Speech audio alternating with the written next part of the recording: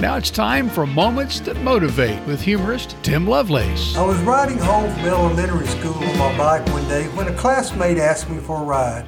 I pulled over and he sat sideways on the crossbars as I resumed pedaling.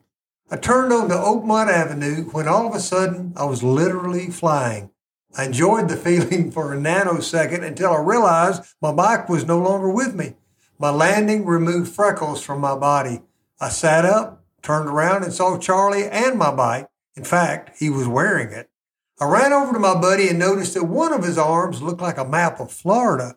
An ambulance took Charlie to a hospital, and I slowly walked my bike home, wondering what had happened. My mom called Charlie's mom and kept up with his progress. Charlie returned to school with a brand new white cast, but something happened among my classmates. I heard kids saying, "Did you hear that Timmy broke Charlie's arm?" Some of my friends would sign Charlie's cast and glance over at me. I was an outcast until his cast came off.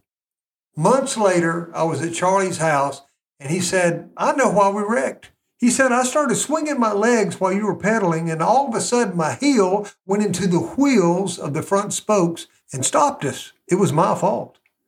Wow, mystery solved. Sometimes we have shame and guilt when we are innocent. But, guilty or not, the feeling of being an outcast is awful. However, the guiltless one, Jesus, took all of our shame to the cross, and we can become a new creation in Christ. And that is good news we all can share. To learn more about humorist, speaker, and storyteller Tim Lovelace, or to find out when Tim will be in your area, go to timlovelace.com and be sure to follow Tim on social media.